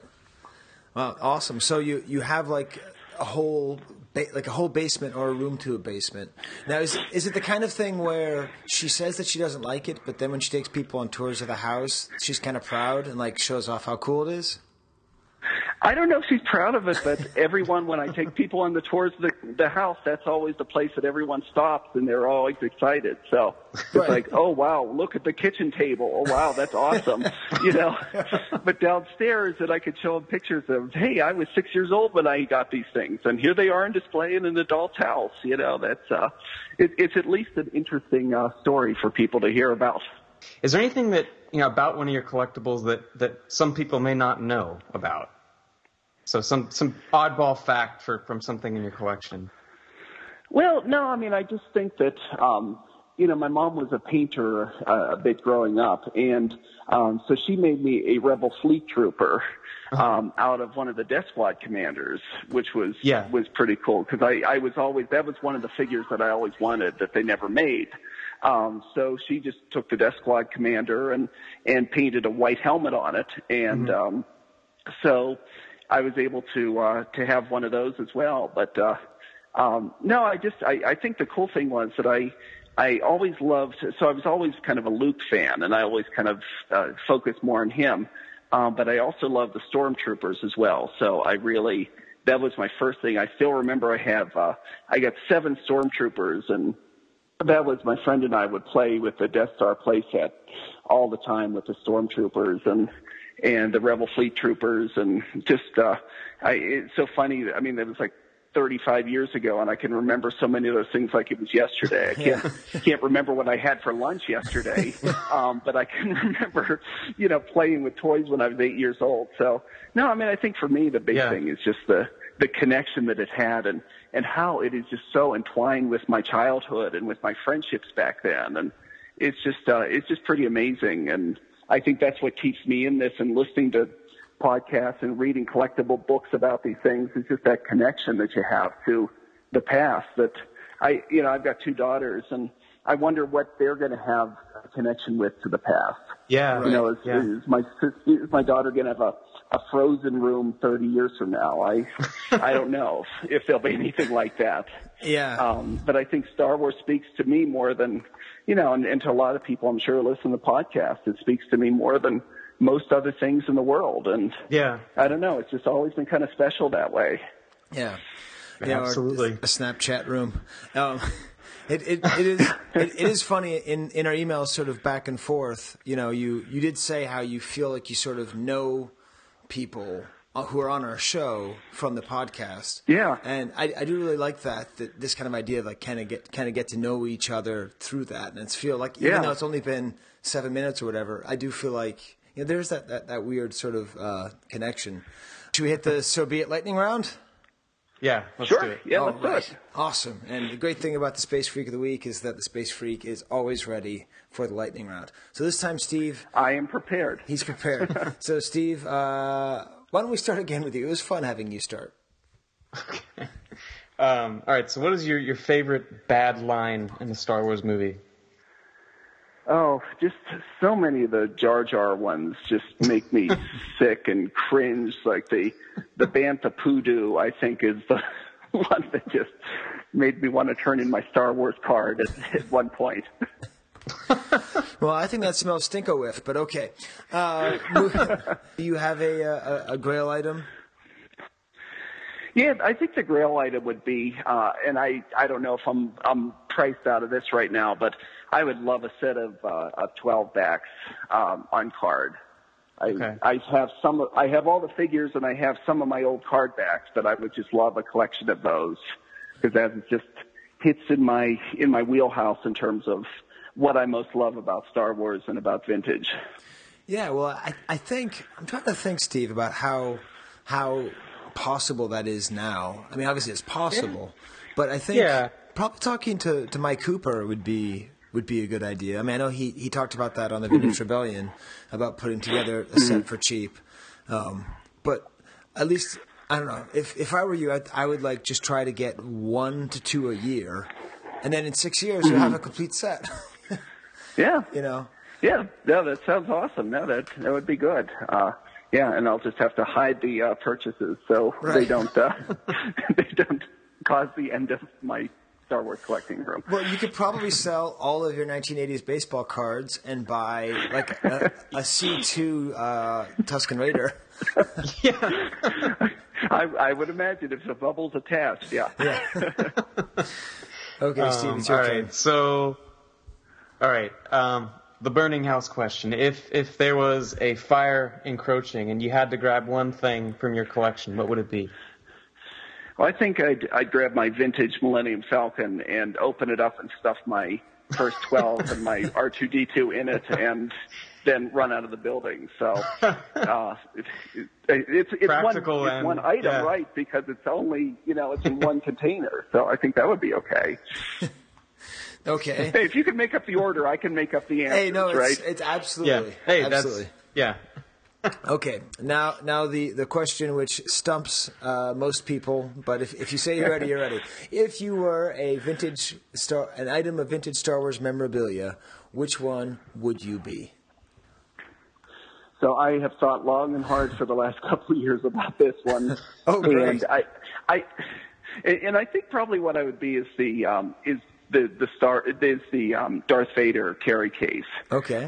Because I really like having things organized. I like the little compartments where you can put everything, and then you close it up and you take it with you, and it moves very nicely. So I think that's where I try to live my life like that too. So I think that's probably the best answer that I could be. Although those Royal Guard, what'd you say, a Royal Guard jogging suit or pajamas?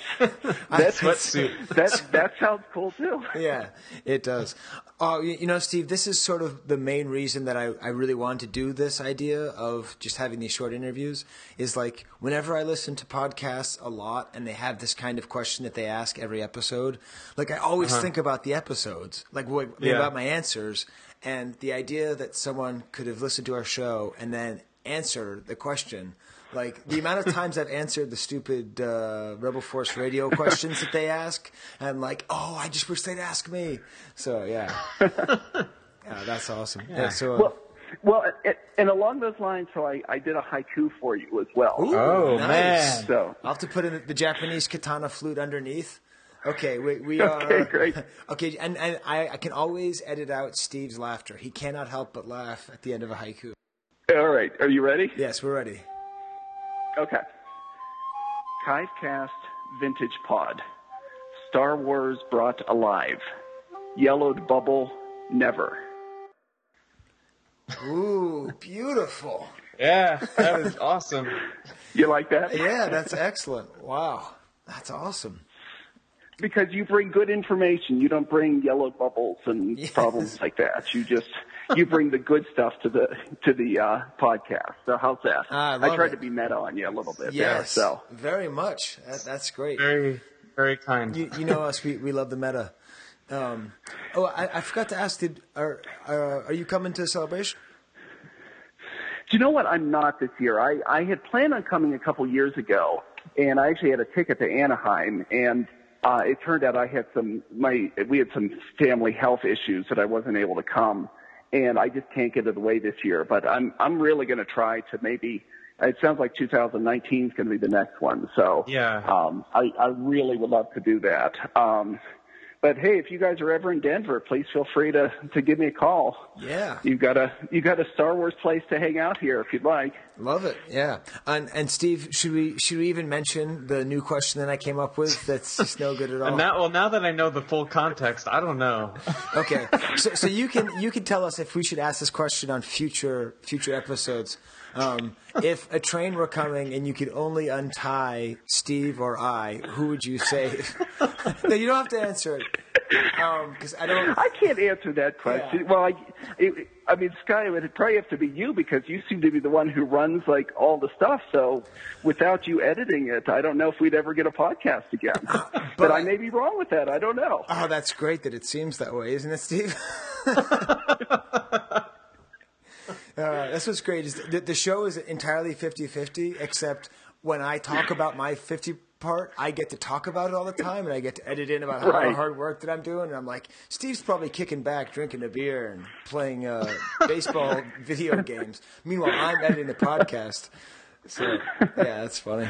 Well, you're the one who breaks in and says, it's 1:47 in the morning, yes. And I'm trying to do this now. And, right. Steve, maybe you should do some of that too, and make it seem like you're also doing a lot of that editing. Yeah, the editing. I don't know if I could ever get my hands on it. That's yeah. That's the funny thing, Mark. I don't even know the password to get onto the blog. So the Star Wars Collectors Archive blog, where it's posted, I've never learned the password because it's like I don't want more work.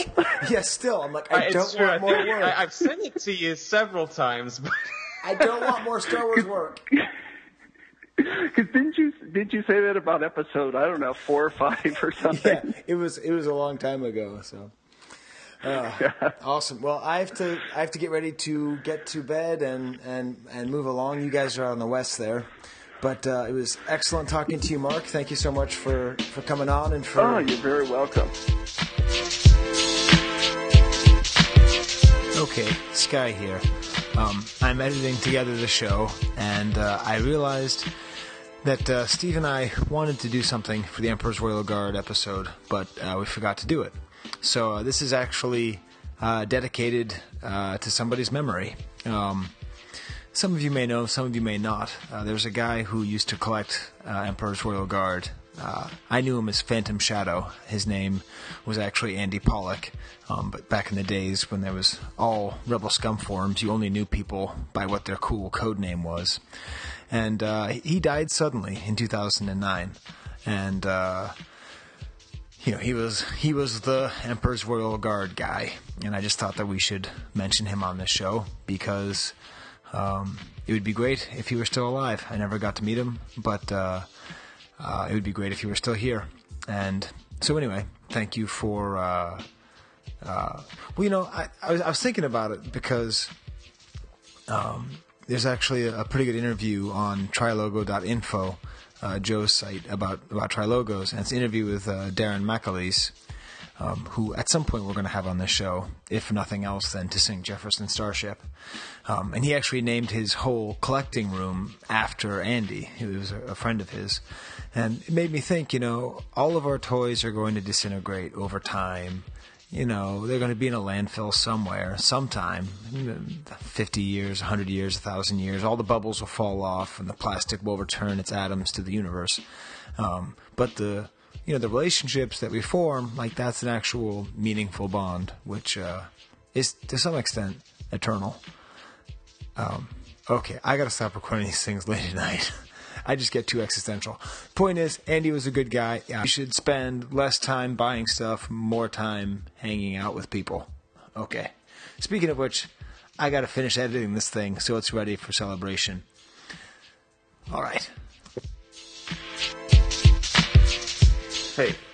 All right, Steve, that was a resounding success. Yeah, that was a lot of fun. Now, I really need to figure out where our next Space Freak of the Week lives so I can at least refresh my peripheral geography. Okay, so this is the funny thing. Okay, I'm actually going to take a picture of me while I'm recording this. Okay, so if you're looking at the feed, you'll see a picture of the microphone, my computer with Skype with SD for Stephen Danley, and what is behind. And you'll see behind where I'm filming is a world map, another world map, a map of America, and then the Buckminster Fuller projection of the Dymaxion world. So I have this complete cheat sheet right in front of me. And so, it was great. Yeah, that was good. And it was good. We got to disabuse him of the idea that I'm the one that makes sure the show keeps going. That's pretty funny. But yeah, so that was great. I think, I'm in the middle of editing the show, so it should be out soon, although if you're listening to it, it's already out, so that doesn't make any sense. There is one thing that we did not mention. This might as well be our goodbye, right? So what's the one thing we didn't mention when we recorded the rest of the show, Steve? Oh, was it the good old fantasy baseball league, right? That's right. It started up. Yeah. So so Steve has his traditional name of Delino Deflect Your Shields, which is a great name. I have a new name, which is Dan Cusianberry, which is, I think, one of my better ones. I took his hat and changed it so it said QC instead of KC. I don't know if anyone saw that. Yeah, no, I think you're still pretty sharp with your new team name. I got maybe like another 5 years. I'll have another one that springs to mind, but. And I just would like to say that Steve had the first overall pick, and he picked the best player in Los Angeles, and Steve really shows where his allegiance lies with baseball. What does he love more than anything? Yeah. He could have won with Clayton Kershaw, but he knows that he's just a passing fad with a noodle arm, and so instead he went for Mike Trout.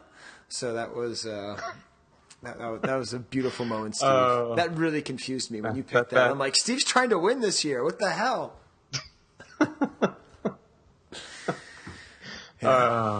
So we'll have to see. Space Freaks out there, you can place your bets as to who's going to fare better this year. Let's see. We've recorded this show for 7 years, and we've been in the league together for 8 or 9. Yeah, at least a couple more longer than that. Yeah, right. Now, how many times have you finished ahead of me in the 9 years we've been in the league? I don't think ever. Okay, so you're due, okay? Yeah. Right now, everyone's listening thinking, I hope that train hits that son of a bitch. You leave him alone. Well, I had to be nice, Steve, because I don't know Dallas and Mark that much, so I had to be friendly with them. So, where do I put all this persona anyway? Yeah. Well, it's the way it works. I just edited out all the parts where I sound like a jerk. That's a way to really cut down the length of the podcasts. Hey. All right, Steve. Well, next month is Chief Sherpa. Yes, and, Matthias Part 2. Matthias Part 2. And I will be recording in celebration. We'll hopefully maybe even do some Space Freaks of the Week in celebration. If you see us and you feel like doing that, let us know. Maybe we can make 10 minutes free. Wampa wampa. Adios. With its colorful Star Wars picture display set and certificate.